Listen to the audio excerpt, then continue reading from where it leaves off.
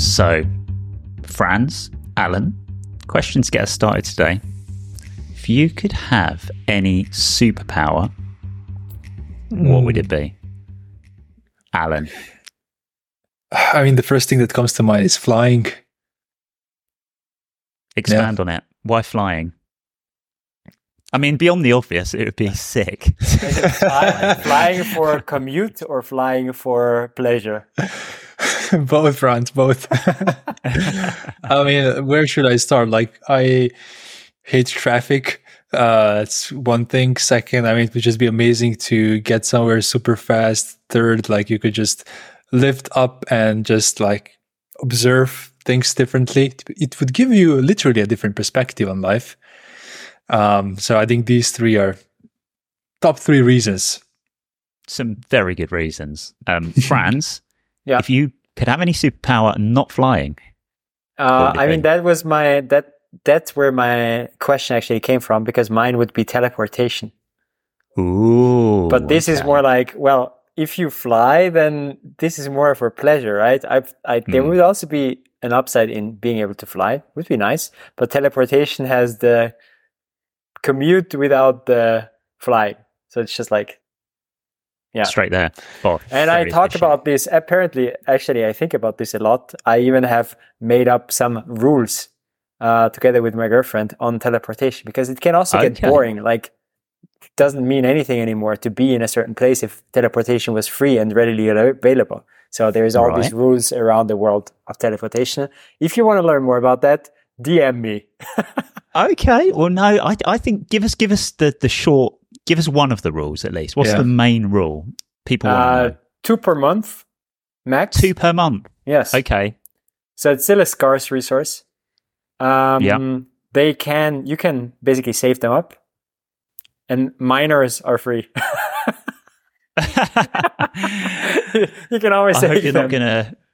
That's a travel policy. I do love how organised this all sounds, Franz. I hate to lean on cultural stereotypes, but it's very efficient form of travel, and there are rules. So yeah, excellent stuff. What about you, Tom? Well, I mean, I guess flying was mine. The one that I really wanted to go for. I think I would go with time travel, which, you know, in the same kind of sphere, I guess, particularly the teleportation. I watched the film Tenet last week, and it blew my tiny little mind. But it really got me thinking about how nuts kind of the concepts of time travel and the effects you could have, and the consequences of being able to do that are. And, you know, what would I do to try and change the course of time? Probably nothing terribly interesting. So going back or going forward, where would you go?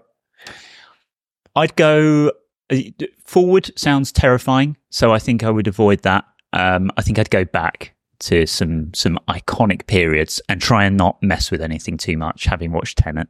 So, and Bill and Ted's Bogus Journey or Excellent Adventure, whichever one it is, which is more on my level than Tenet, to be fair. But I think in this episode, we're going to do a little bit of time traveling. We are. Right? Thanks for bringing us back to on point. Bringing us 1939, I think so, something like that. 1939, very good. So you might be wondering why we're talking about superpowers. It's because today is all about superheroes, and a real superhero of the cinematic entertainment world, which is Marvel. So yeah, we are going to be diving deep, tearing down, as we always do, bit of the background, the strategy, the threats, opportunities of Marvel. And I would say, more specifically, I think it's fair to say, Alan and Franz, that is more a focus on the Marvel Cinematic Universe rather than the comic books. They are obviously part of the story that we will touch on, but really where it's become such a compelling and interesting business case and has kind of seemingly taken over the world of entertainment is through cinema and television. So that is going to be our main focus for today. I would also pack a little bit of comic stuff in there and company history before that. But yeah, it gets really interesting around. Where it gets juicy is Iron Man onwards, right? Yeah, and also what led them to do that. Yeah, also numbers-wise. I think even the years before that are super, super interesting. So that's where I'm going to not only France. focus Well, on, but I look also- forward to.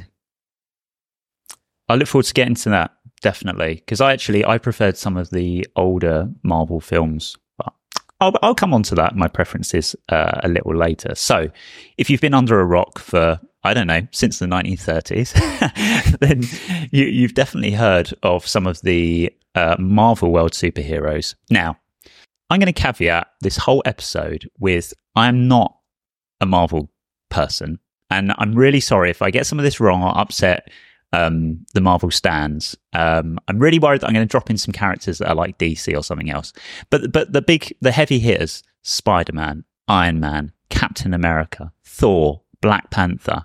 You've probably heard of a whole bunch of those. There's a ton more which have been explored in enormous detail in the cinematic universe, and these have been around now for so long, since the mid 20th century, and it seems crazy to me that they're still compelling and entertaining all these years on. You think about entertainment from that era, it doesn't tend to translate quite so well in the 2020s as it might have nearly 100 years ago, but they've been reinvented and those stories still hold true. So these characters started on paper, comic books, and that was where they lived and thrived for a very long time. But and their potential in film was untapped for such a long time, right? Yeah, and Fran, I think also the biggest ones are, let's say, the first superhero movies. I don't know how pleasant they are to watch, to be honest. I'm going to touch on this too. I think superhero movies only became enjoyable with a certain tech in place. Yeah. So some of the initial. Sorry, go on. Some of the initial early interpretations on film do not stand up well. You're absolutely right, Franz. The technology wasn't there to really bring them to life in the most compelling way. But you're gonna touch on that, I think, in a lot more detail later about what an important investment and technology move that was. So yeah, these characters remain popular on paper for decades, but really it was, Franz seems to think 90s onwards. In my head, it was like Iron Man onwards. The rest is sort of cinematic history from that period onwards. And this would turn out to be the kind of genesis period of what's an incredible creative business empire. And it's that creative element as well that I think makes it particularly fascinating from a sort of design and tech perspective, which we will get into. And like we said, that's really the focus today. The Marvel Cinematic Universe, or MCU, as people like to call it. And I think just to save ourselves a bit of time today, we'll probably use MCU a bit more regularly. And that's become a popular term for fans to use to describe the films, the universe. And we'll dive into this because that strategy to develop this sort of overarching narrative, including characters from across the Marvel world throughout all the films, throughout all these phases, really became a sort of strategic masterstroke that we're going to dive into. And that was in the plan. And that plan has been executed pretty well. So the MCU, over the subsequent years, from the kind of establishment of what we see today as the Marvel Studios, has transformed into this sort of blueprint for branding, marketing, and franchise building in the entertainment industry. I don't think there's anything that quite compares with its scale and reach. But before we get into that, I've already asked you what your favourite superpower would be. Any favourite superheroes? And I'm going to go to Franz first on this one. I am also not a too big aficionado of superheroes, but I just have to say that I love Deadpool. That's a Marvel one, right? Yeah. I know it is. I'm only joking. What did you like about Deadpool? I've got to say, it didn't land with me. The imperfection of this person. Being a hero, but also not being a hero at all. And I think they did it with Deadpool to the max, right? So that's also one decision that made Marvel super successful, creating these characters that are not superheroes in the traditional sense, like Superman, this heroic, perfect man with superpowers, doing only good for the world, but actually creating characters that have flaws, that are weirdos, that are arguing. And I think they basically brought this concept to an extreme with Deadpool being basically more a villain than a hero almost, but still being the hero. So this is why I liked it. You're absolutely right, Franz. Yeah, those imperfect, those flawed characters is where they started to really resonate with people with Fantastic Four, which I'll touch on in a bit. But yeah, so Deadpool for Franz. Alan, any favourites? Have you got like a Superman top underneath there that you're gonna? No. They stared us that. No. I mean, I think my favorite superhero, many people don't even consider a superhero, like Neo from The Matrix. Oh, okay. I would go with, Right, yeah, that does feel like I've always been more towards like the, let's call it realistic superheroes than less real. I mean, both are not realistic, obviously, but just like the way Matrix is done, it just speaks a little bit more to my taste of action / superhero movies.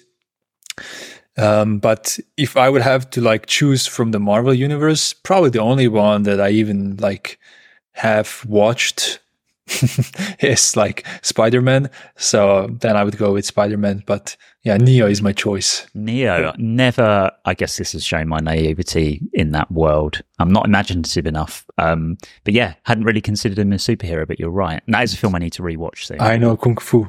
That moment bought me. Oh man. Yeah, I remember seeing that in cinema when I was like 17, 16 and just blew my mind away. So good. I'm the same. I think it all sounds like we're not big superhero movie guys, which is going to make for an interesting objective conversation today. For me, it's a DC one. Sorry, you were just sharing your favorite superhero. I was, but you go, Franz. I'll come back to me. No, I just wanted to say that I know that they're like, this is an industry with super fans, right? So you have people who collect, who cosplay, who are like super bought into this. Pretty much like maybe sports. You could compare it from a level of people being into this topic. So if you came here to listen to, let's say, nuanced discussions about superhero characters, then that's going to be disappointing. That's going to be disappointing other 1 hour and something. But if you're here to think about how business of Marvel actually looks like, then you came to the right place. That's what we're going to do. And that's what I find interesting about this. Like, we chose this topic knowingly that none of us is like a huge, not fan, but like we're not into it as deeply as some other people are, but we're super interested in like the business side of it. And there is a lot to uncover. Really interesting from the business perspective. Big time. Yeah. And I don't know what your research, there's a lot of podcasts and videos out there if you want to go nerdy on Marvel. So fill your boots. But yeah, today we're going on the business side. I'm again, not a big superhero person, but Batman for me, obviously in a different universe. That's so cliche, isn't it? It's like, if you don't really like superhero films, it tends to be Batman. I don't know, something about the more realistic bits, like you said, Alan, he doesn't feel supernatural. He's a bit dark and moody. I kind of like that. Of the Marvel films I have seen, I really enjoyed Guardians of the Galaxy, probably because of the humor and the silliness and the soundtrack. But I feel like that's a very cliche answer that people who don't really like Marvel give. Batman and Guardians. So. Yeah, we gave the boring answers.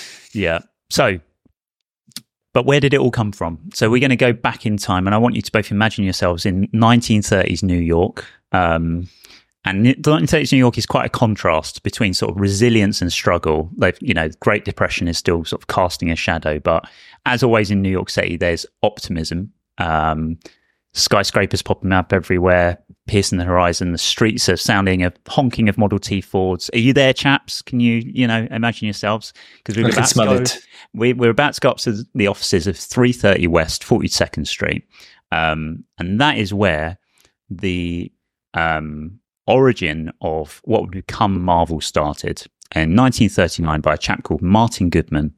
as Timely Comics. Now, Martin Goodman had already started to build a bit of a publishing empire. He was in the sort of pulp fiction business, and don't know if either of you familiar with kind of what that means. I'm familiar with the movie. Familiar with the movie. It was these comics, these kind of stories that were printed on really cheap paper, which is kind of the pulp element of it. And it was these kind of bit of romance, bit of action. There was illustration in there, but they were very cheap, kind of throwaway publications. And he had built something of a reputation and business in that area. And he had started to expand that, and in 1939 would start what would become Marvel Comics, and he actually released an issue called the Marvel Comics. And at the same time as this was being launched, he had taken on an employee that you may have heard of, known as Stanley Lieber, but you probably know him by another name. Either of you hazard a guess who that might be? Stan Lee. Who even myself as a not much of a comic book guy knows, the kind of legend, the guy that invented these characters that have become so enormous and actually ended up cameoing in most of the movies as well. And he was office assistant, right? He was, Franz. Yeah. What a story of like starting at the bottom, you know? So like Martin said to him, Stanley, welcome to Timely, but you're starting with the basics. Fill these inkwells, assist the artists, learn the ropes. He did not come in as this like creative director, creative genius. He was a runner and kind of admin and doing all the kind of shitty jobs to keep things going. No doubt an interesting place to be, but a long way from where he ended up being. So 1940s kind of kicks in, and Stan is starting to get a bit more influence in this very small company, and had started to kind of put his mark on some of the characters, like Captain America. He felt like that needed a kind of refreshing up. So he thought to himself, what if Captain America could kind of impose himself on what was happening in the war at the time? And he sort of gave him this signature shield that would help him, you know, fight the Nazis and stuff like that. And he started to just introduce these little extra elements, bring it into kind of what was going on in the world at the time, make it a little more relatable. And his influence in these areas would kind of slowly grow over time.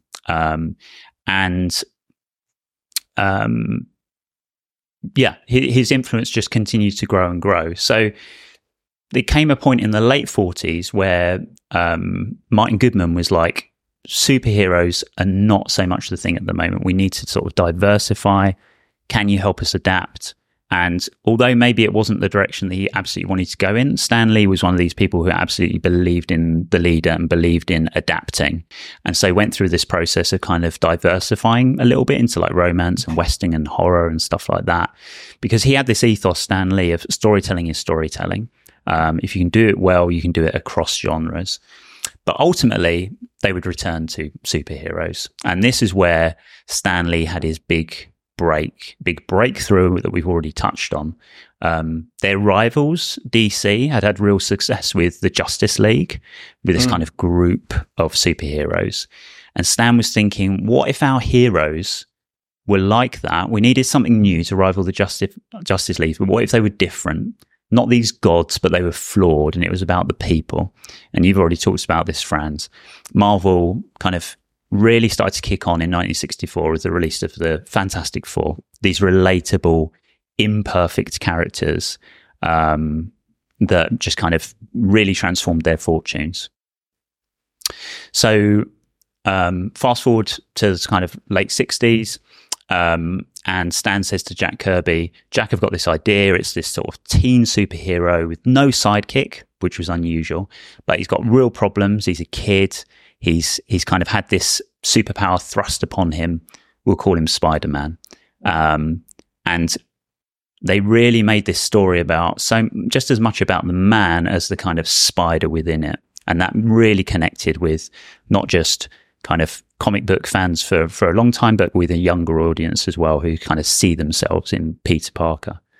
So, a real plotted story there. But Stan Lee was still not having that enormous. He was starting to have increased influence, but it was only really when an artist called Jack Kirby came in that the dream team came together. And for me, they feel a little bit like the sort of Steve Jobs and Johnny Ive sort of combination, this sort of visionary person in Stan with the creative ideas and everything. But then the man that can kind of bring it to life has the artistic talent, the creative talent.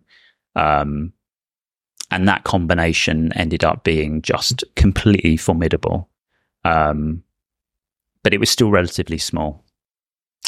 But ultimately, they would prove their worth. The Fantastic Four did really well. And the Marvel board in 1972 said, Stan, we need you at the top. You've proven yourself, your vision, your voice. They've defined us. How do you fancy taking the reins? So he would ultimately become publisher and editorial director. And he was like, if it's good for Marvel, I'm in. What an absolute servant of the organization. So, this was a decades-long story. But quite an inspiring one that I was not familiar with. I thought Stan Lee was this kind of guy who'd came in and was just making these characters up from day one and was kind of brought in to do that. But no, from the bottom to the top. A superhero story in itself, from a runner to the CEO. Was he a CEO, did you say? Or no, he came like the editorial director. He wasn't CEO, right. But certainly from where he was, filling up in inkwells and probably running out to get people packets of cigarettes and stuff. Quite a rise, but a rise that took time. But he trusted his leadership. He believed in the vision of the company, and thankfully he did, because they would not be the organization they are now without that. Yeah. And one of the reoccurring themes in like these stories is our superheroes in these stories always find a way to find an interesting Zack. So everybody else is zigging, and then they find a way to Zack. And in this case, it was like realizing that superheroes can be flawed, should be more human. So it's easier to relate to them. And it sounds, again, like such a small Zack, but it's huge. It has like a knockoff effect on basically how you draw, how you build a character, how you sell the merchandise, and everything in between. Totally. And I've no doubt we're going to get into that strategic decision. It wasn't really a strategic decision. It was a storytelling decision that turned out to be a really canny strategic move, which I'm sure we will get into the detail of. But, fast forward to the early 2000s, Marvel was struggling. We will get into that in a bit. That's where we'll pick up the story again soon. But first, I want to kind of go, why designers? Why might designers find this story quite compelling? Find Marvel an interesting case study? Very often it's completely clear. It's like there's something around, brand quality or brand execution, all that kind of stuff. I think it's slightly more niche with this one. I think designers, like anyone, can just enjoy the great storytelling and the great creativity. But I think there are a few elements to how the MCU has sort of executed its strategy and brought these films to life that I think are worth kind of pulling out. First of those is the sort of visual design, the aesthetics. It's just incredibly unified. And when they land on a creative direction, the execution is just unreal. So each film has its kind of unique visual language. If you compare like Wakanda, which is this sort of futuristic area in Black Panther, to the sort of retro look of Captain America, it's done in such a coherent, sort of together, polished way that is really spot on. You don't see that attention to detail terribly often. And that leads me into this sort of brand consistency. Despite the fact that these span multiple films, directors, and tones, there's a sort of consistent brand identity to the whole arc of these stories. And I think designers can appreciate the challenge of doing that, making each film feel distinct while still being part of the larger whole. I found that very challenging when I'm working on something like maybe a design system or say a brand that has multiple sub-brands. You want it to feel like they're all connected in some way, but they need that uniqueness. That is incredibly challenging. In digital, I can't imagine how you start to address that in film, and they have managed to do that, which is really inspiring. And then you have all the technology, the motion graphics and things like that, the set design. And the one that really got me when I was looking into this, and I was not aware of this, is the kind of color theory that Marvel bring to it. So many MCU movies employ very specific color palettes to convey mood and character and thematic elements. So, for example, the color green in Thor Ragnarok, is primarily associated with his character Loki and contrasts really sharply with this kind of red film used for the primary antagonist. I think it's pronounced Hela. And having looked at a few clips, you see that they kind of really lean into that tone and color. And for many of us, we wouldn't even notice that. But when you realize the attention to detail and how that is really helping you understand the character, absolutely fascinating. I had no idea that was kind of part of how they thought about the design. And then, of course, there's a sort of collaborative creativity. I cannot imagine how you sort of get a team as vast array of artists, writers, directors, and designers to all kind of coalesce around a vision, around a project like that, and deliver it over such long time periods. And across films as well. It's completely inspiring to me. I just tip my hat to anyone who can kind of see that vision and execute it. So that's it for me. It's just a few reasons why, beyond the fact that these films are no doubt entertaining and the storytelling is fantastic, that there is this kind of next level of design sensibility that I think I hadn't appreciated until now. As a part of my research, I also found I believe it was a Harvard Business School video where they were researchers who analyzed exactly this thing. So how does Marvel succeed in making this thing look unified, even though it's always different? And they were basically talking about, they had this graph of how they are purposefully basically trying to break from something that's expected. And that's kind of the common thread in the Marvel movies, is this unexpected part to it. It's like breaking the norm. And that's a really thin line between breaking a norm and still being popular, because you can go too far with it. But they are really dancing on this edge nicely, always trying to find a way to make it slightly different. And I even learned that they use different directors for each movie, and usually these directors are not the most famous directors out there, but have a really specific taste, really specific look and feel. But somehow they still manage to incorporate these directors into the Marvel look and feel. Yeah, I was listening to a podcast where they're talking about I can't remember who it was with, but talking about bringing in Jon Favreau to direct Iron Man. And it would have been an easy decision to find a director who had done superhero films in the past, who had done action films.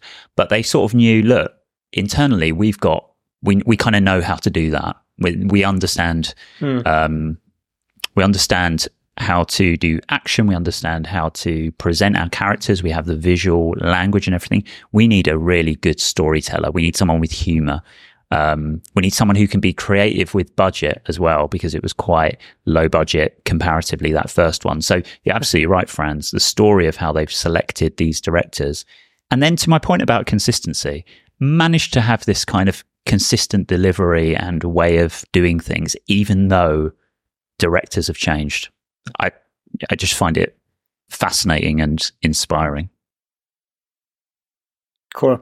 Way to go, yes. Right? From 1939 to cinematic universe right now. And, well, Tom, you already gave us a little bit of an overview of how the company came to be. I will not tell you the same, but I will still start in the same year. I'll go back to the picture you painted from New York. And and talk again about Martin Goodman, who, as you said, created or founded Timely. The interesting thing here for me was that this person was a publisher. So he went into comic books because he thought this was a business completely without IP.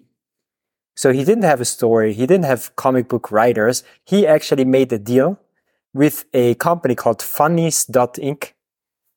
Funnily, it's called Funnies.inc. And this is basically a... Very good. It was a collective of comic writers. And they made a deal. They said, well, we have the IP, we have characters, we have stories, but we don't have distribution. Goodman, on the other hand, he has distribution. He's a publisher, but he needed the stories. So this is how this company came to be, that he actually founded Timely Productions, Timely Comics, with no production itself. Like, he didn't have production of content. He only had, he had the link to the market. He was the publisher. I want you to keep this in mind, because this is a recurring theme of what is the important thing in the industry. Is it IP, or is it actually access to market and distribution? Because that's going to change throughout the story of Marvel several times, because sometimes they will have this and they will not have the other thing. Sometimes they will have, seems to have both. Then they will maybe get a partner who has it better. So that's just a few spoilers of what's going to happen in the next few minutes, tens minutes. Let's see how long it's going to take to walk you through some business decisions that they took. But let's keep an eye on IP versus distribution. That's going to be the recurring theme. Alrighty, so this is how it started, right? Timely Production. Yes, the first comic was named Marvel Comic number 1, but Marvel disappeared again as a brand name. The company was not called Timely. Also, the comics were not really named Marvel. It was more about the superheroes, and we already talked about this big market increase, the big success in the war era, where superheroes were just exactly what people needed. They created Captain America, actually one that was created then within the company. So that was the first one where they actually also had IP created within their own company. That was a huge success for them.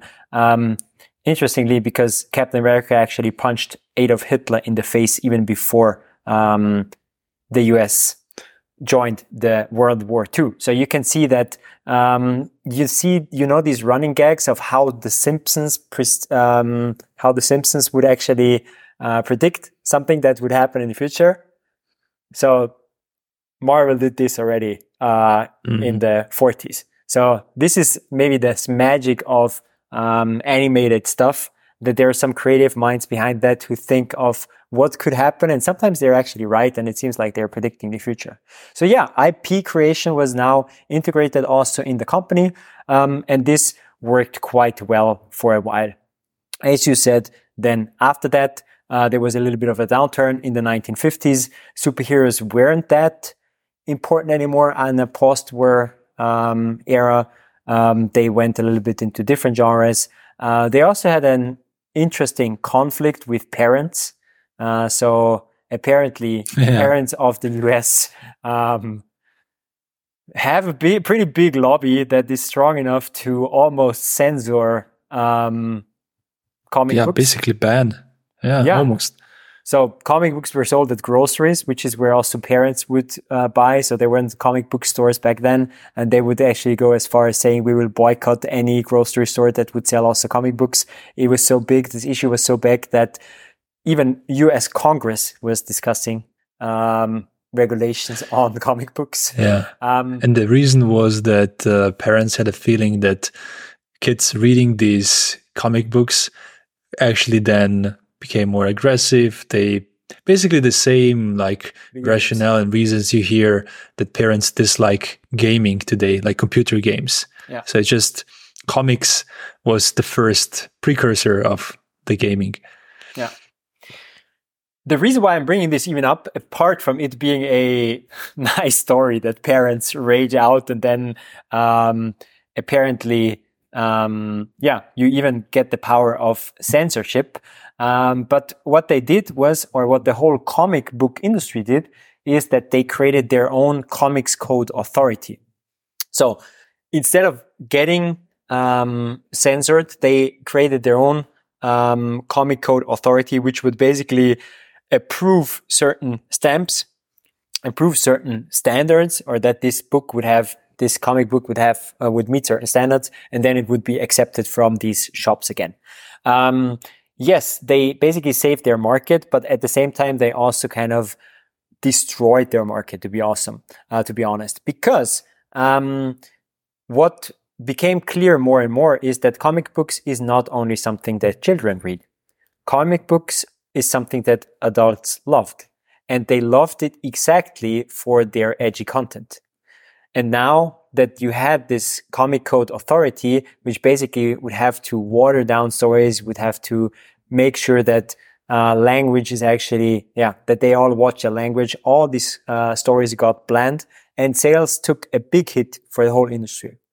So this is actually exactly when now Stan Lee enters the whole thing. I mean, we know that he entered the whole thing already in 1939 when he was the office assistant, but now he got in charge by the early 1960s. So 1961, we had this actual branding of Marvel. This was when they actually first decided to use the name Marvel. And that's also when Stan Lee really got into the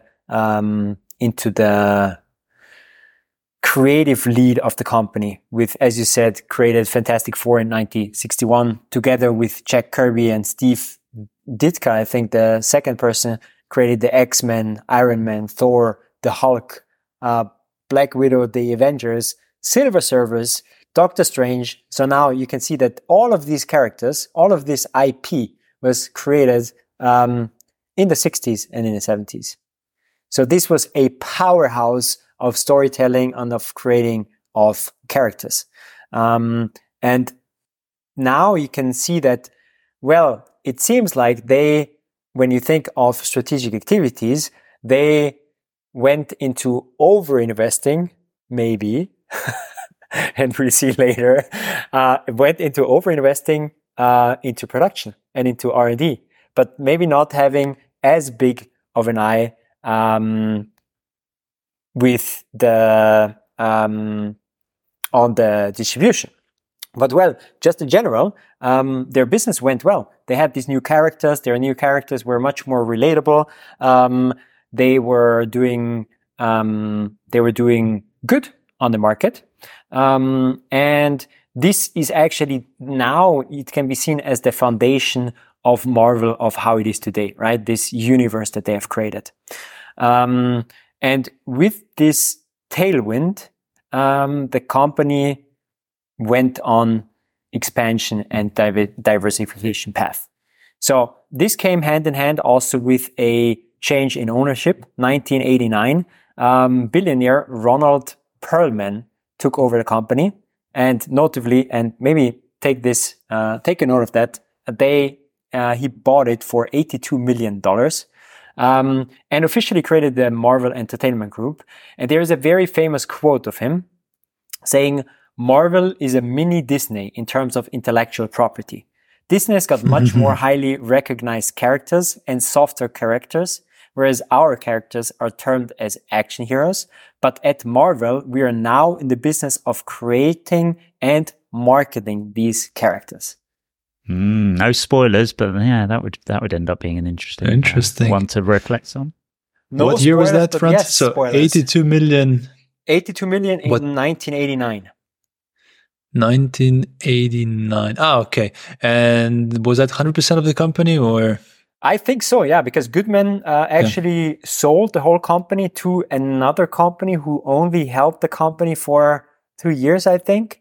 So I didn't want to go into the nitty-gritty details of that, but the most notably change actually came with the acquisition by Ronald Perlman, who was now more focusing on distribution again. Now we have almost like 1.5 decades of production and distribution like it was through comic books. And now we're actually going into more of a era of distribution again. So with this quote of saying, well, we're in the business of creation, and I am pretty sure what he meant was marketing of characters. So he did say creation and marketing characters, but he was actually really focusing on marketing these characters. There was a big diversification going on. So in the early 90s, Marvel acquired other businesses and entered various licensing agreements.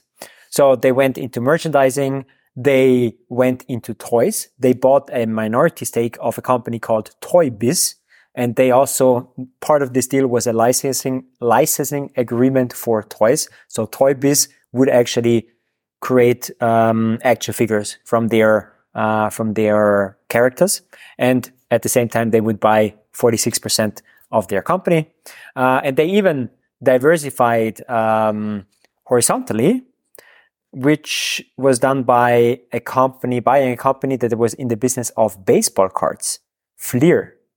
So they bought another similar company, right? It's kind of in the realm. It's different, yes, but it's kind of a similar thing. It's a company that creates and produces sports cards that can be traded and were a huge collectible thing at this point in time. Is anybody of you a collector? Like, have you ever collected cards? anything? Anything or baseball cards? Baseball cards. I don't know. Did you do stickers for FIFA World Cup? Yeah. Did you Panini stickers? Panini stickers? Yeah. Yes. Yeah. I still have 2002 World Cup Panini album filled up. Yeah. What's the right word, Tom? Yeah, filled up. Yeah, if you completed, did you have to get on the black market to get some final stickers, or did you just get lucky? What do you mean black market? So we had this, like, in school you could just swap. Oh, right. Is that what you mean? Or yeah, no. I mean, like, did you have to, go and acquire your final cards somewhere else? No. I was like this age. I had no money, so we would basically just swapping with other kids. Yeah. And then at a certain point, you would fill it, complete it, hopefully. For me it was like football cards, and like we had this thing in the UK where at the World Cup they do these football coins, and you would get them at the petrol station. You'd go and push them in. I come from a family of collectors, and I have sort of pushed back on it, to be honest. I haven't got the space or the time for having shit cluttering up my house. So no. So follow-up question. You know that you can collect stuff for the pleasure of having it, but there is also collectors who do this for investment purposes, right? So buying sneakers for thousands of euros, that like collect them in a sense of, I think it's not pure investment. You need to be bought into this. There's always like a mix of emotional and financial interest in there. Did anybody go into that? Yeah. I think once you start seeing something more as an asset, though, I don't know. I feel like maybe you're losing the heart of what collecting is about. As someone who doesn't collect shit, I don't know, I have this purist image of like people. Yeah, I don't know. But yeah, the sneaker collecting bit, actually, that's probably the closest I've come to thinking, I might covet, a few like nice sneakers, but they take up too much space, Franz, and the market is wild. But yeah, you're right. That seems to be the most contemporary one, right? That had a real boom recently. And I think New Balance recently did like an X-Men collaboration release, which is hideous. I mean, we did have a collectible market that was quite big a year ago. Don't talk about NFTs, man. Next topic, Franz. Okay. So, you know why I'm even bringing this up, right? Do you know why I'm bringing it up? No, you don't. No, I don't think I do. I mean, I can sort of see where you might go, but... Apparently, and I was new to this as well, there was a comic book bubble. And there was a baseball card bubble. Yes. And heard about the baseball card one. Was a huge reason for Marvel to go bankrupt. And I was like, no way, you can't tell me that. I mean, yes, a housing bubble, I get that. I've heard about this. And yes, I've heard about people losing all their money or a lot of their money with NFTs. But comic book bubble? Seriously? So I read up about it, and it actually works exactly like any other bubble. And that's what actually happened. But tell me, Franz, like, how doesn't a company that rides on the wave of the bubble profit from it? How did it go bankrupt? They did profit on it immensely. Like, people would, in this era, in the 19th, go crazy about comic books. There would be comic book stores popping up. You would have, like, comic books, especially in the US, were crazy in the 90s. It got even so crazy that people were not only collecting them, but actually trading them. So there were issues sold for thousands of dollars. Well, this is obviously great for Marvel, but exactly, if you are Marvel, you have the power to burst that bubble, which is exactly what happened. So there was a new issue of a comic book. Everybody thought like this is going to be the next big shit that will be worth a few thousand of dollars. Marvel would produce a lot of them. People would not buy one, but maybe two or three of them because they thought they would be so valuable in the future. Yeah. Until everybody realized that everybody would have bought 2 or 3 copies of that. So it's not worth anything anymore. And that was actually, it sounds silly. Like when I explain it, it feels weird explaining it. But apparently what happened is, and please correct me if I understood this wrong. Apparently what happened is that this was a bubble that burst. So all of a sudden, people were like, well, if this is not worth anything, what if my whole collection isn't worth anything? Nobody would trade anymore. Nobody would buy anything for $1,000 anymore. But the collectors would have already spent a few $1,000 in their collection.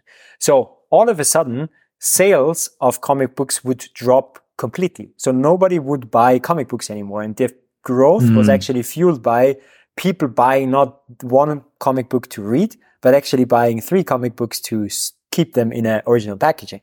And all of a sudden, this whole spiel is gone, which means you're not selling any comic books anymore because you inflated the market before and you planned with these figures, and all of a sudden, it's back to reality. The bubble burst, and your sales actually completely crash.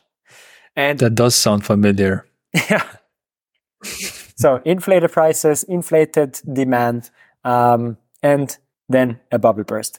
And the other thing was a little bit more, let's say, unfortunate and coincidental for them, because that was also very big. So the market for collectibles was also very big for baseball cards, and the Major League Baseball actually went on a strike on that year. And again, I don't know anything about baseball, and I don't know anything about this strike. I listened to some of the podcasts, and people were describing this. Hey, yeah, I remember this when I was small. There was this strike. So excuse me if I don't know anything about this. I just know that this strike of the Major League Baseball also contributed towards to the baseball collectibles, baseball cards bubble to burst. And now imagine this. You as a company, you have taken on a lot of debt because what you thought was now I have all these characters. I want to monetize this now. I want to focus on distribution. So let me go into a licensing agreement with this company. Let me buy that company. Let me invest here. So let me just take on debt because that's going to only be an upwards market. So you have all these debt, and all of a sudden it's not an upwards market anymore, but there are 2 bubbles in 2 of your biggest markets that actually burst. And all of a sudden your sales plummet. And that's exactly what happens. And that's exactly what led to the bankruptcy of Marvel. So it was so close to us not even having Marvel Cinematic Universe at all. It didn't go fully bankrupt, right? They filed for bankruptcy, but then they got saved, right? Exactly. And you know by whom they got saved? Yeah, the very company they bought. Exactly. Toy Biz. So it's like No, I'm your father. No, you're my father. Yeah, that was funny when I read that. Exactly. Yeah. They didn't go bankrupt. They filed for bankruptcy. Then they had another like debt shark trying to take them over. Not going to go into that. But all of a sudden, or eventually, Toy Biz, the company that they had bought a few years back, 46%, I believe, and did the licensing deal on toys, they would actually come back and buy Marvel and would then combine the two businesses and only have a Marvel company being merch, Marvel company being toys, and the Marvel company being studio. That's the new thing, right? This Marvel company of studio is not the new thing. Because first, they didn't actually think about making movies. First, they thought about staying alive. They actually really had to stay alive. So what's the easiest way to monetize IP? To license it? Exactly. So now we're back at this distribution versus IP. All of a sudden, so you started as only having distribution but no IP, working together with this Funnies Inc. to get the content. Now you all of a sudden have this repository of awesome characters, but you don't have any money to produce anything. Your market that you're active is completely dead. What are you going to do? I mean, yes, you can sell toys, but that's maybe not going to keep a whole company afloat. So what else are you going to do? Well, you take these characters, license them out for other movies. And that's exactly what happens. So the first movies that you saw with Marvel characters, Spider-Man, X-Men, Hulk, there was not Marvel movies. Those were movies that were created by Sony, by Fox, by Universal. And maybe I'm wrong here, I think that even Men in Black was licensed from Marvel. So the first movies, they were kind of successes, but they were not done by Marvel. This was basically their first attempt at building a new company in an era where your old distribution channel, being comics, wouldn't work anymore. Read into this what you will, but the only film I've ever fallen asleep in the cinema to was X-Men 2, when it was a Sony one. Didn't do it for me. Needed that sweet Marvel Studio touch. You know what was shocking to me when I looked into those deals? So as far as I understand, these deals are like licensing in perpetuity, which means like these studios, Sony and so on, they hold like license for, as you mentioned, Spider-Man and the rest, like almost forever, you know? Yeah. That was necessary for them. And the business model and strategy behind this is, well, I have merch and I have the rights to that. And I have toys and I have the rights to that. That only makes sense if I have somebody pushing this character into the world. Okay, so I cannot do this because I don't have a comic book market anymore. I cannot do this because, well, I don't actually know how to make movies, but what's the best way to push this out? Yeah, it's a movie. So you license this, you earn money from the licensing agreement, and then you hope to actually make the money then from merch and toys, which is the things that they still owned. Exactly, yeah. But still, I was like surprised because you do this deal, and that's why Marvel can never do a Spider-Man movie. I mean, they could renegotiate maybe with Sony, but it's basically Sony's now owning, in a way, or has a license for the Spider-Man movie. So that's why you never... Also, when we're going to get to the finances, that's why Spider-Man is not like a movie that goes under Marvel's or Disney's profit and loss statement. But more about it in a bit. Yeah, but that's actually a really, really nice lead because, well, okay, you have now built a company that works like this, that you have IP over characters. You own fully by selling merch and selling toys, and you own licensing fees by creating movies. And then you have the situation that you see that some of these movies are very, very successful. And at the same time, you see that some of these movies are crap. So you're actually in a company that has a big heritage of creating these characters. And if it's done well, then another company makes the money. And you can feel like, you don't feel great about that. Or the other opportunity is, or the other option is that the company you license this product to actually doesn't do well. It's not going to be a good movie, and you feel like they have screwed around with the character and damaged a very nice character, because what you've done is you've licensed out the best of your best, right? You needed to stay afloat, so you took your top characters and licensed them to another company.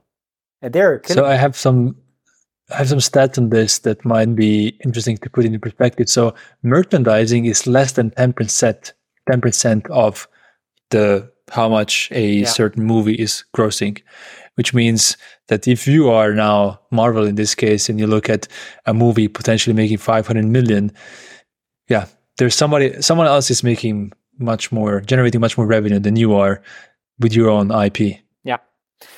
And that's exactly what Dave Meisel thought. So Dave Meisel back then was the president and COO of Marvel Studios. So just a reminder, Marvel Studios was not creating movies, but was licensing out characters to other movie studios. So Dave actually, he didn't like that. He was like, how can we leave all this money on the table on the one hand side? And he said, how can we let other studios destroy the awesome characters that we have? So what he actually wanted to do is he wanted to make their own movies. He wanted to create the Marvel Cinematic Universe. Two problems at this point of time. First problem is Marvel only had tier 2 characters left back then, because the top characters were already licensed out. So now Iron Man, Thor, Captain America, everything that we know now, it's now popular. But at this point in time, it was like, meh. It was a character in some comic from the 40s, 50s, and 60s. So that wasn't too big, right? But still, it was there. There were still characters. And the second problem was there was no money. You just went out of bankruptcy, or from the brink of bankruptcy, and to keep yourself afloat, you sell toys and merch and license out the characters. So this company was really not doing well. So what actually Dave was doing is that he first tried to convince the board, and the board just said, well, Dave, there is no money. If you can find the money, you get to go. You can create an actual studio.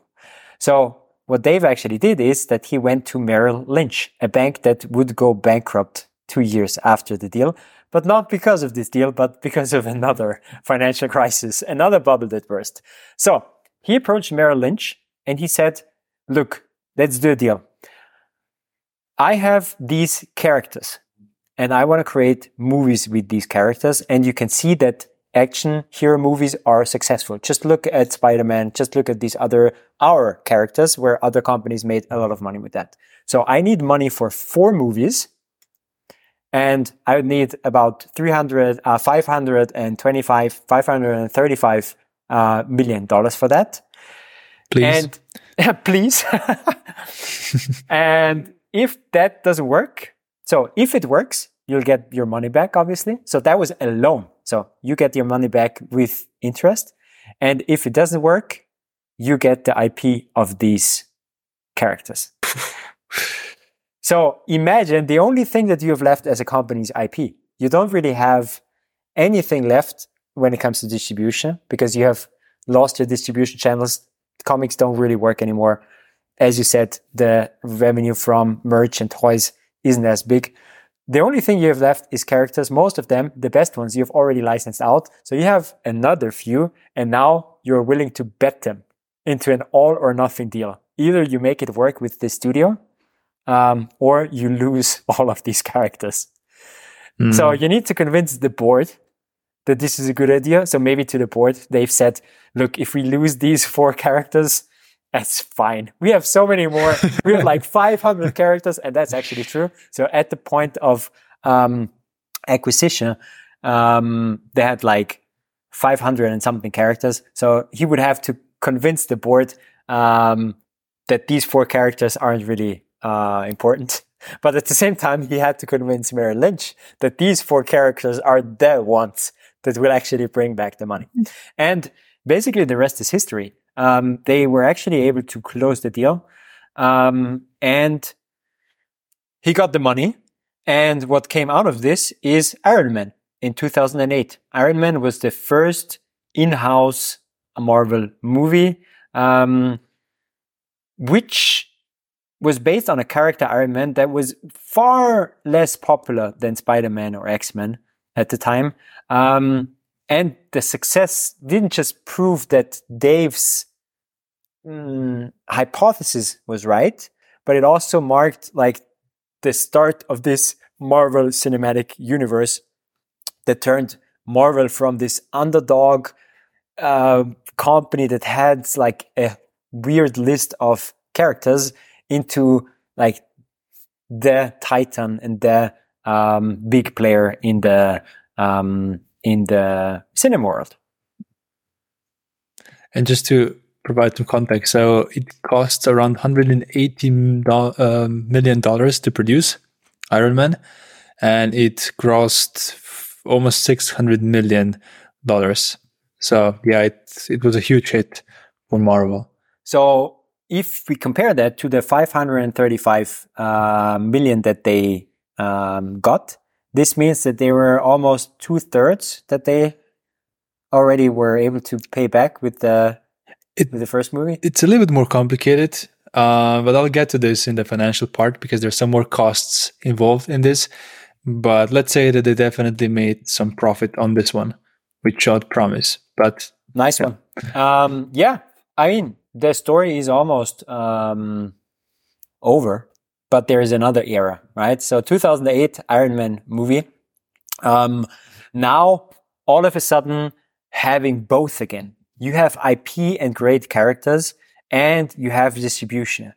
And now, all of a sudden, your merch, your toys, everything gets more valuable, right? You're basically just proving that superhero movies work, and you can actually have big business with these characters. And there was a big plan. There was a big plan of creating these 4 movies with the money from Merrill Lynch, but there was also this big plan of creating this, Marvel's cinematic universe where these characters would actually, from one and another comic, would interact with each other. So there was this huge plan of what Marvel could be in future. And that was actually also noticed by another big body in the industry, because in 2009, just 1 year later, after the first big success of their own film, Disney acquired Marvel for $4.2 billion. So what Disney is an even bigger publisher, if we just use the words again that we used in the last part of the in the first part of the podcast, right? So what Disney basically did is they would buy IP, because the only way that Disney could still grow, they already had the brand, they already had the distribution figured out, they knew how to make movies, so they had all of that figured out. What they didn't have is IP that would also grant them a new piece of the market. So when you think of the quote that, let me just look up his name, the Ronald Perlman, who in 1989 bought Marvel, he said, well, we have characters that are more in a superhero movie ballpark, and Disney is the company that has softer characters, and we are just the smaller version of Disney, also in a slightly different market when it comes to characters. But now they prove that they're actually a pretty big market when it comes to characters. They actually have a very big list of characters, and that's actually what Disney at this point in time didn't have, because Disney at this point in time still owned more of the softer characters, and they owned animation films over Pixar. But what they didn't have was this spectrum of superheroes, rough, edgy stuff. And that's what they now bought with Marvel. So in practice, what they did is, getting more IP to fuel their flywheel, to fuel their distribution channels. And that is almost the end of the story. We have seen a lot of more big successes like the Hulk and Thor and Captain America and the Avengers and Guardians of the Galaxy. But then lately, we have also seen movies that were not that well received by fans. So it seems that at first, Marvel's unique identity remained intact. And now people are more and more criticizing that it seems that they are prioritizing quantity over quality. Maybe there is an influence by Disney, the thing that you always discuss, right? When you have a takeover of a beloved company and brand from a much bigger player, you're always worried that this player will actually screw it up. So, that's maybe what's happening now. Maybe we're hearing more about the recent financial from Alan. And I'm really curious about that. But just to sum this up, when it comes to strategic decisions, there are obviously some product strategy decisions that put Marvel ahead already when it comes back to like the 40s, 50s, and 60s, right? So with most notably Stan Lee's new interpretation of what superheroes are, right? Having these flawed individuals, that's obviously a big strategic, a big product strategy decision, changing what a superhero actually is. Also pioneering this idea of this interconnected universe where all these characters would, from different comics, would actually be able to interact in another sequential of the comic with each other, which was also an idea that wasn't there before. But in my opinion, the biggest takeaways for me are timing and IP versus distribution. So I think timing was a huge thing here. If Marvel would have started with superhero movies a few years earlier, where there wasn't the opportunity of this tech that we currently have to create something that's truly unique and that's truly,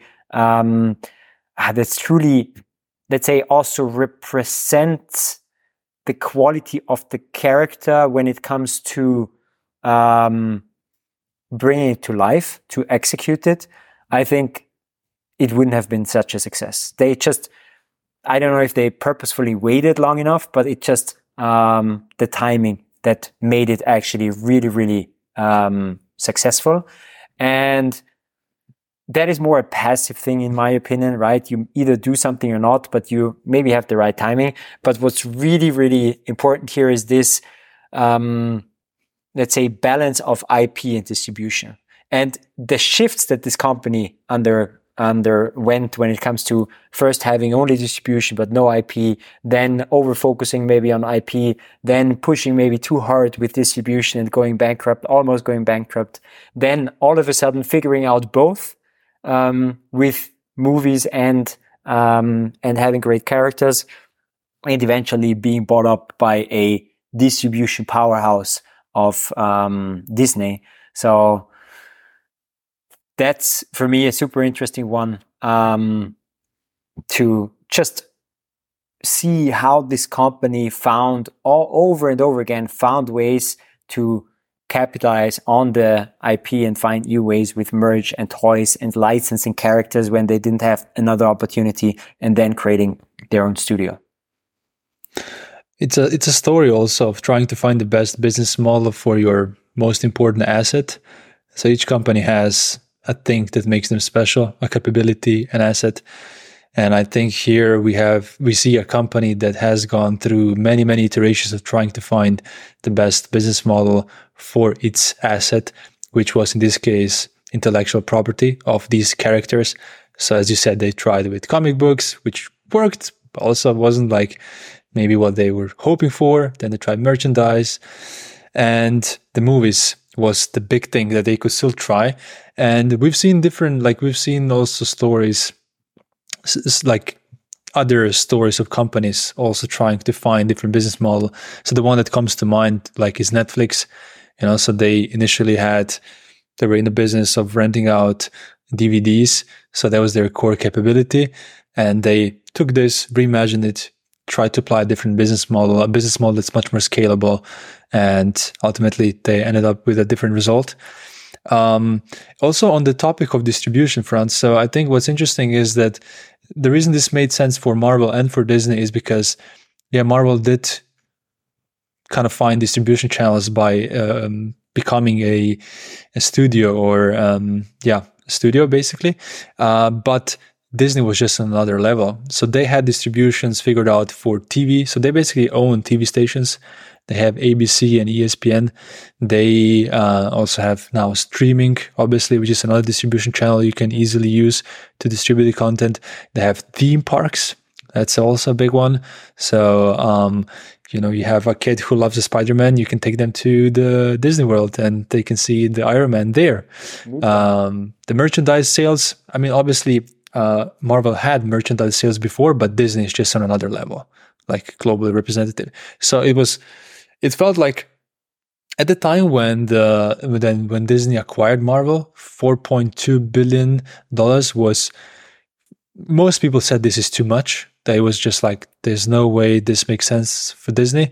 But if you have this perspective in mind that, we're just going to use our own distribution and our own flywheel to generate even more value with this IP, it just made a lot of sense.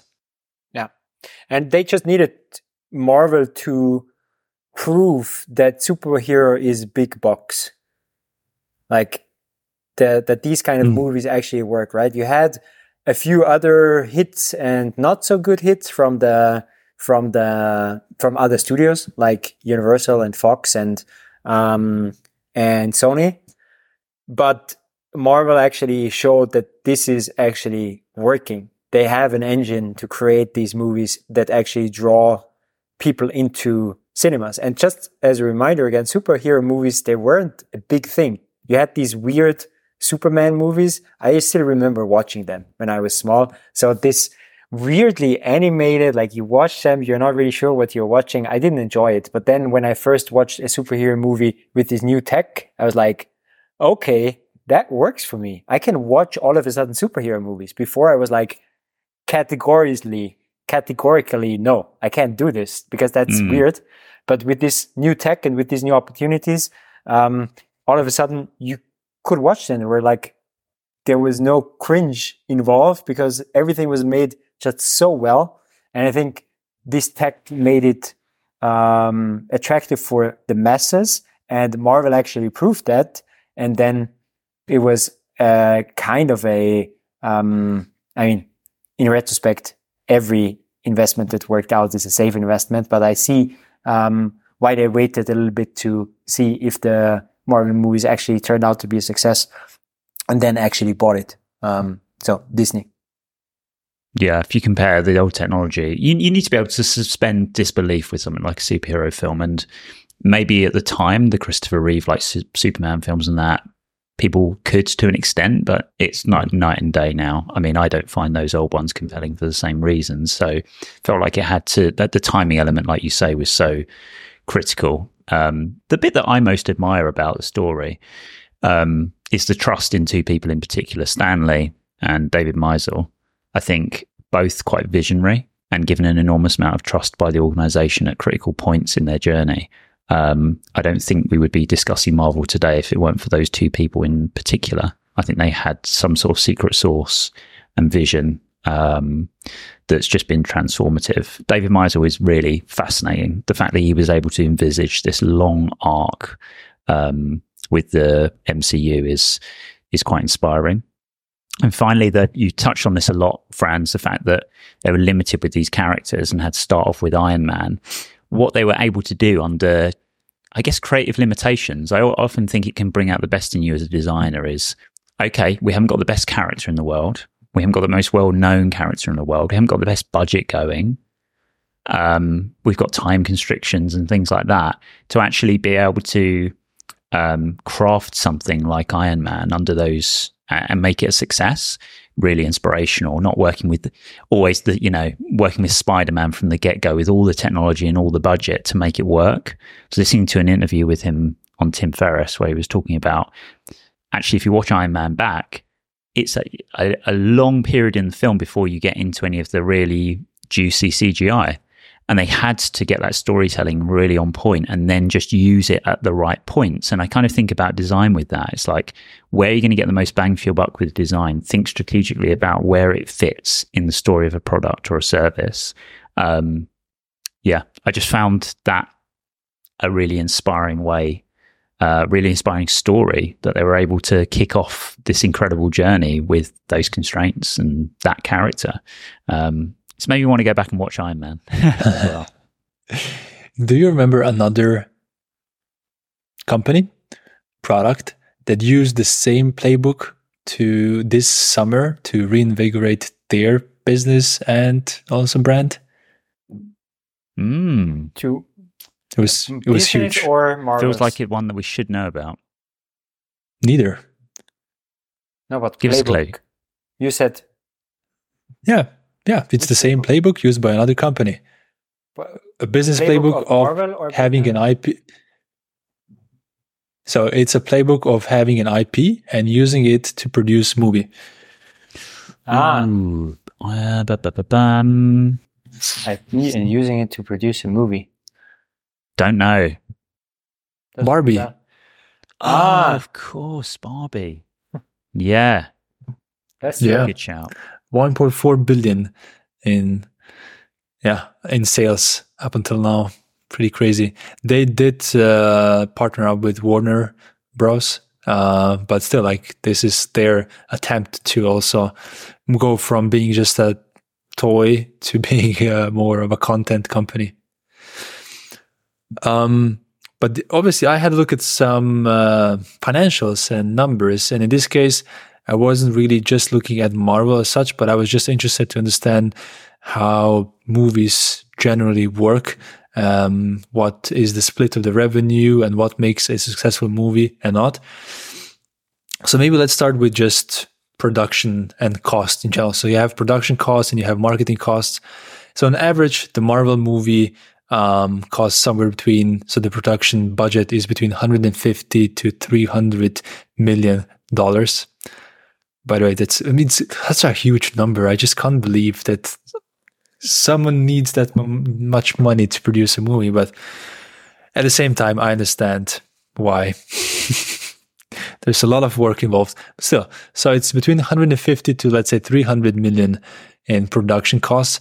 And then usually we can just say 1 times more. So basically double that to get a marketing cost. So if, I don't know, a movie costs 200 to produce, there's also 200 million in marketing costs. And generally, when you read this top line revenue for these movies, so these movies don't get to keep all of that money. So like when you sell, let's say, when you go and watch Avengers in the US cinema, 50% of that goes to the studio and 50% keeps the theater. I mean, this 50-60% varies depending on the location.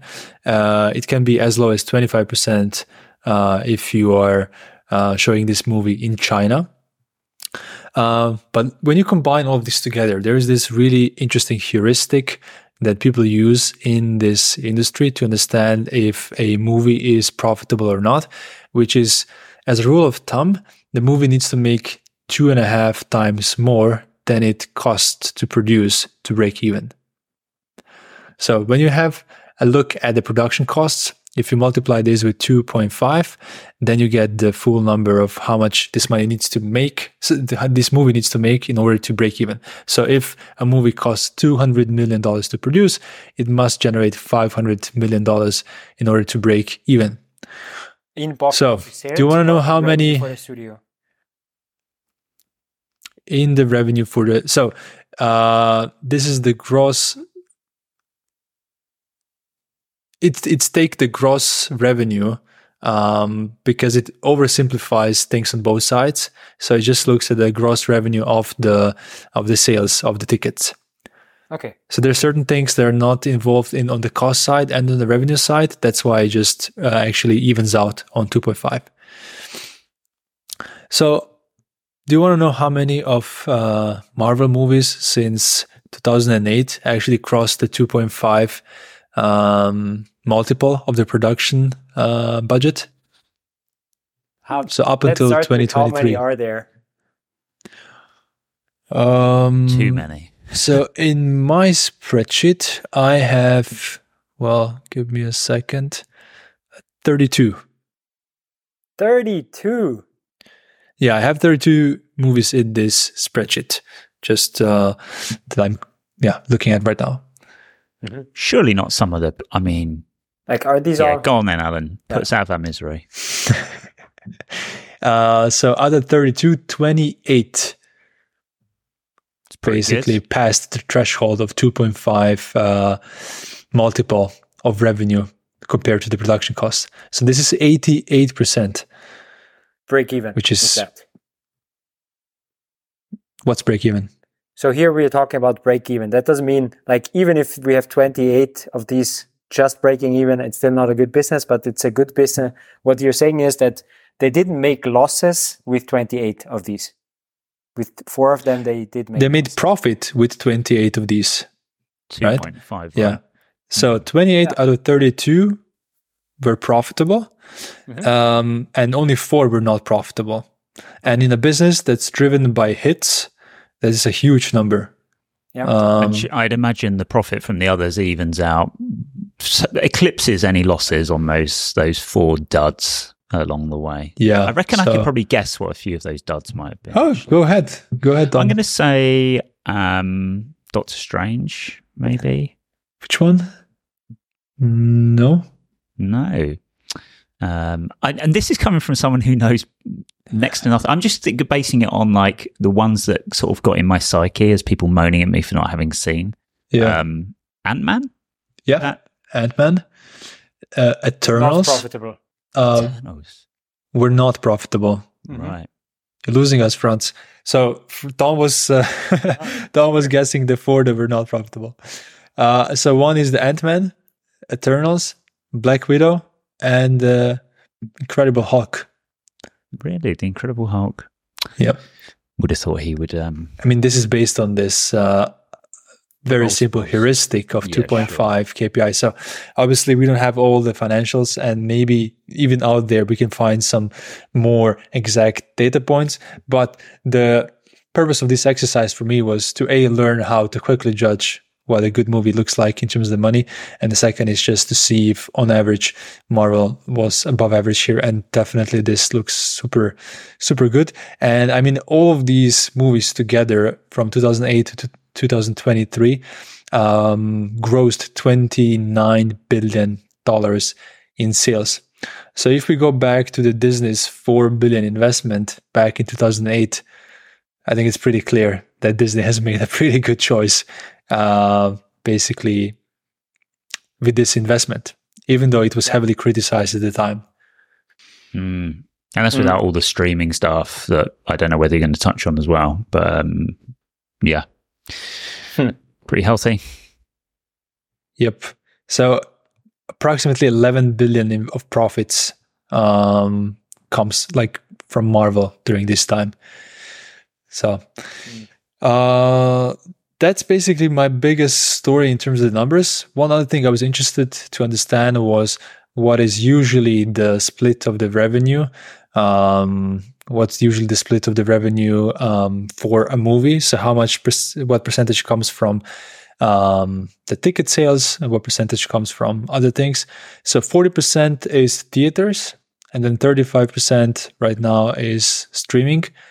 15% TV, and then the rest is other things like merchandising and the rest. So I thought merch would be higher, actually. Yeah, me too. But apparently not. What about the video game side of things? don't Is there a have breakdown this. for that specifically? No. Because I feel like those, when they launch now, particularly like the latest Spider-Man one, the hype is just unreal, and obviously the ticket price for those is seems to be creeping up and up. Maybe one for us to touch on another teardown, the sort of video game industry side of things. Yeah, don't have this here. Didn't look up. But yeah, that's it from my side. I don't have any more numbers to share. There's some bloody big numbers. I think they might be some of the biggest numbers by some way. Yeah, biggest profit, but profit percentages. But oh, by the way, one more thing. So I had a look at how much revenue still, like Marvel still produces comic books. So how much basically they grossed in sales. So apparently in 2021, Marvel made $280 million from just comic sales alone.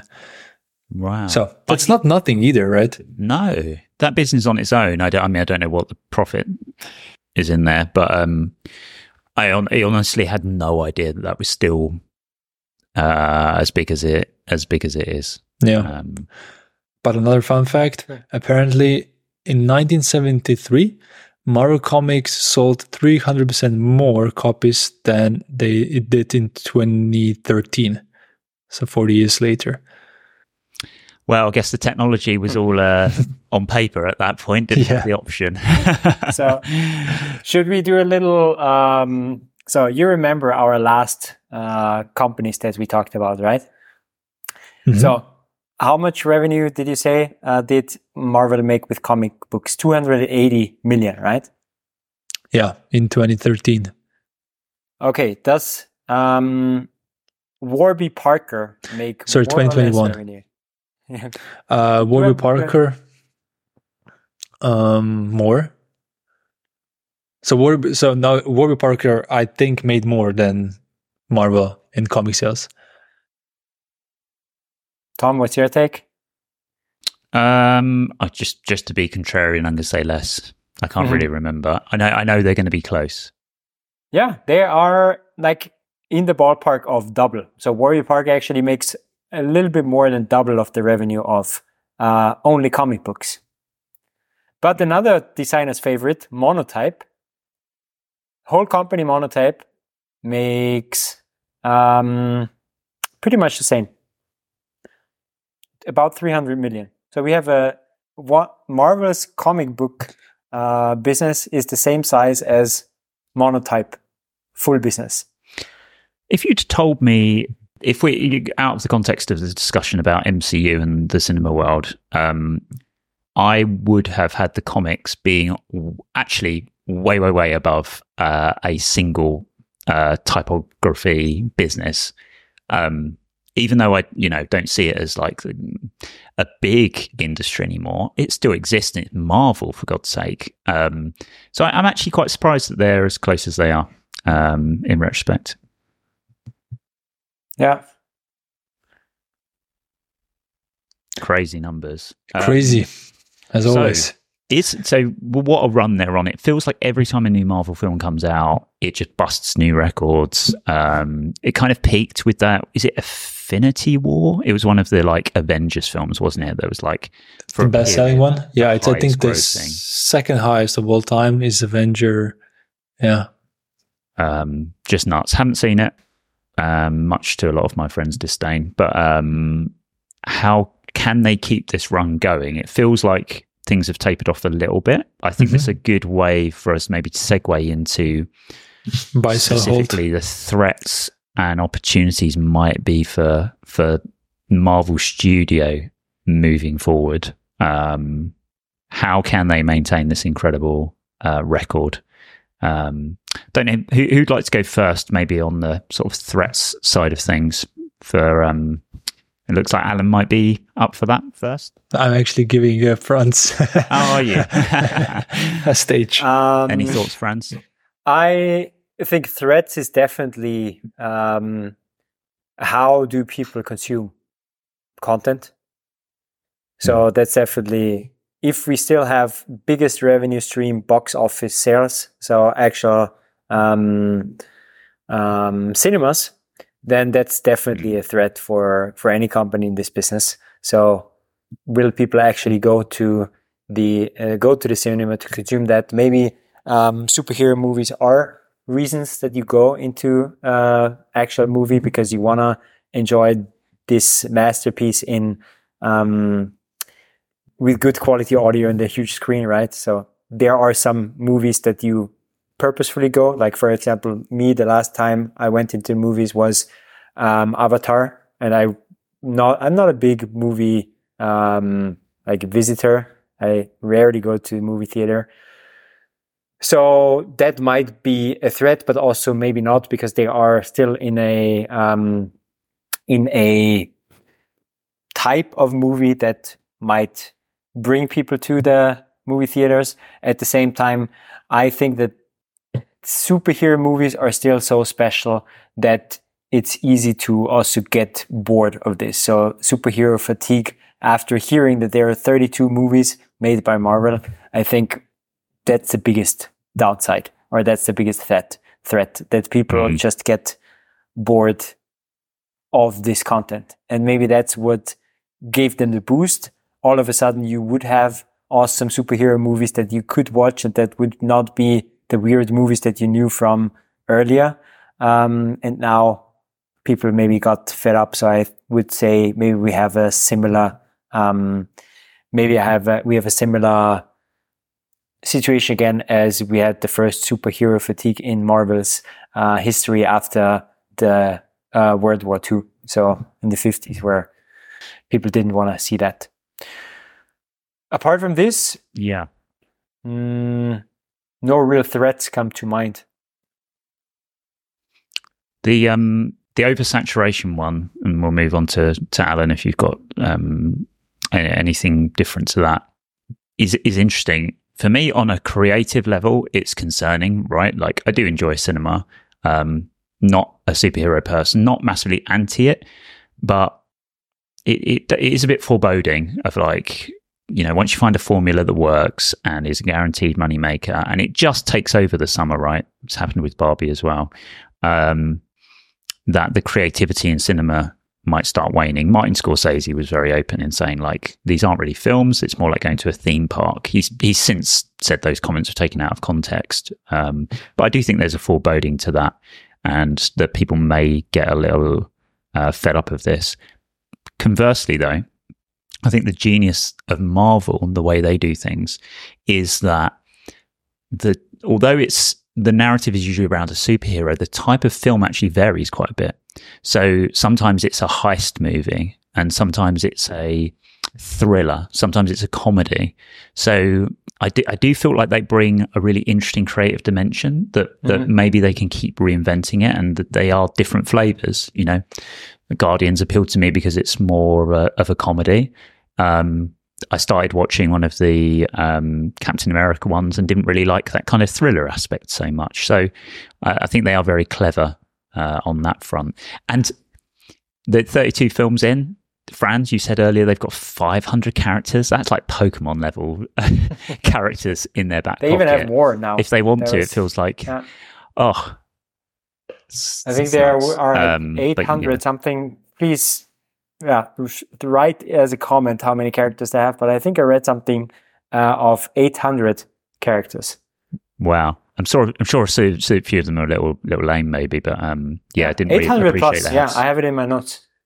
So many to fall back on. Alan, anything to add on that point, or any other threats that you think we should be aware of? No, but I would go into opportunities, if I may. Yeah, sure. VR, very obvious one. So, like, experiencing action movie in a VR, high quality VR headset at home could be even a better experience than theater. You can maybe even be interacting with it. So I think that's a huge next wave for Marvel, and a lot of these content character based businesses. And that's why also when we get to buy, sell, hold, I would be on the buying side still, because this has such a huge upside that it's going to revolutionize this whole space. Yeah.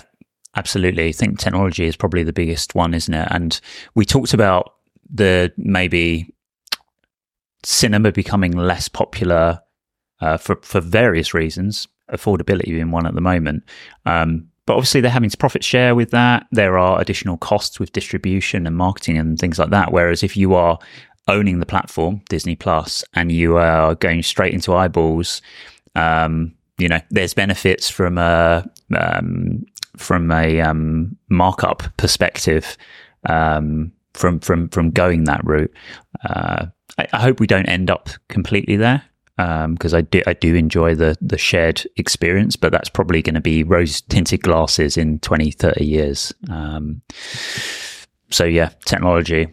One of the opportunities for me is it still feels like there's a lot of interesting potential for crossover. So Disney now, obviously they own 20th Century Fox as well. And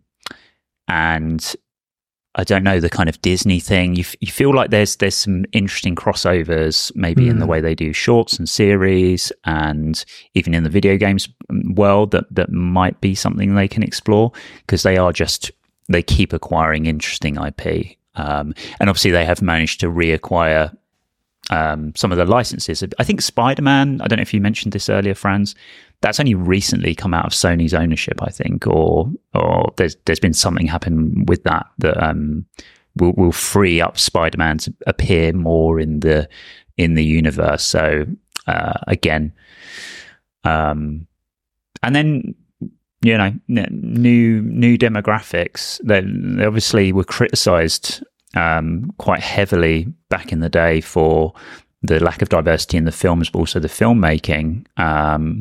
But then we saw things like Black Panther really connecting with people. And it feels like, okay, culturally, maybe there are other angles and other ways that they can reach into other communities and other territories through stuff that resonates with that audience a bit more, which I would think would be great from a storytelling perspective as well, to bring a bit of something new to it.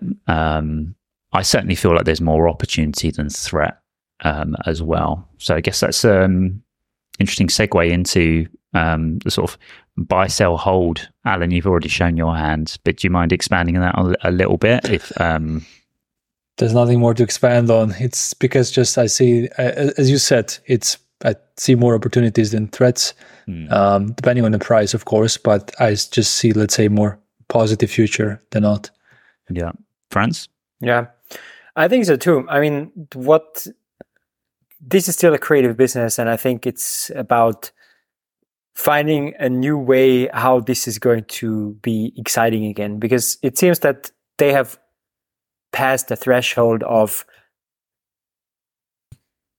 creating another Marvel movie, and that's also gonna be awesome. So I think that's gone, but I trust that with the powerhouse that they have in the back of creating content and what they have already done, I also think that they can overcome that and create a type of movie, or maybe the way of delivering the movie that will be the next level for them and bring them back to to lead this market again, as they already did. So I would also go into buy, also because I think entertainment businesses are businesses that will strive in general. Agreed. Echo both your points there. Yeah.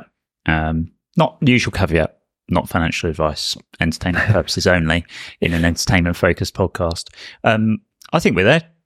I think really interesting. I really enjoy these ones where we go a little more into the entertainment space, a bit like we did with Tour de France. I learned a whole bunch in the process of this, and both of you today. So hopefully we'll shortlist another one at some point. Yeah, same here. But if you want to learn more, you can check out our mini 7-day MBA, which is a 7-day email course, which you can sign up for on d.mba/mini-MBA. And if you sign up for it, you will receive 7 emails over the course of 7 days, each of them teaching you one business concept relevant for designers. And you can start gaining your business confidence as part of your complement to listening to this podcast. Thanks, everyone. Thanks, Tom. Thanks, Franz. See you in the next one. Bye, everyone. Thank you. Bye-bye. Bye.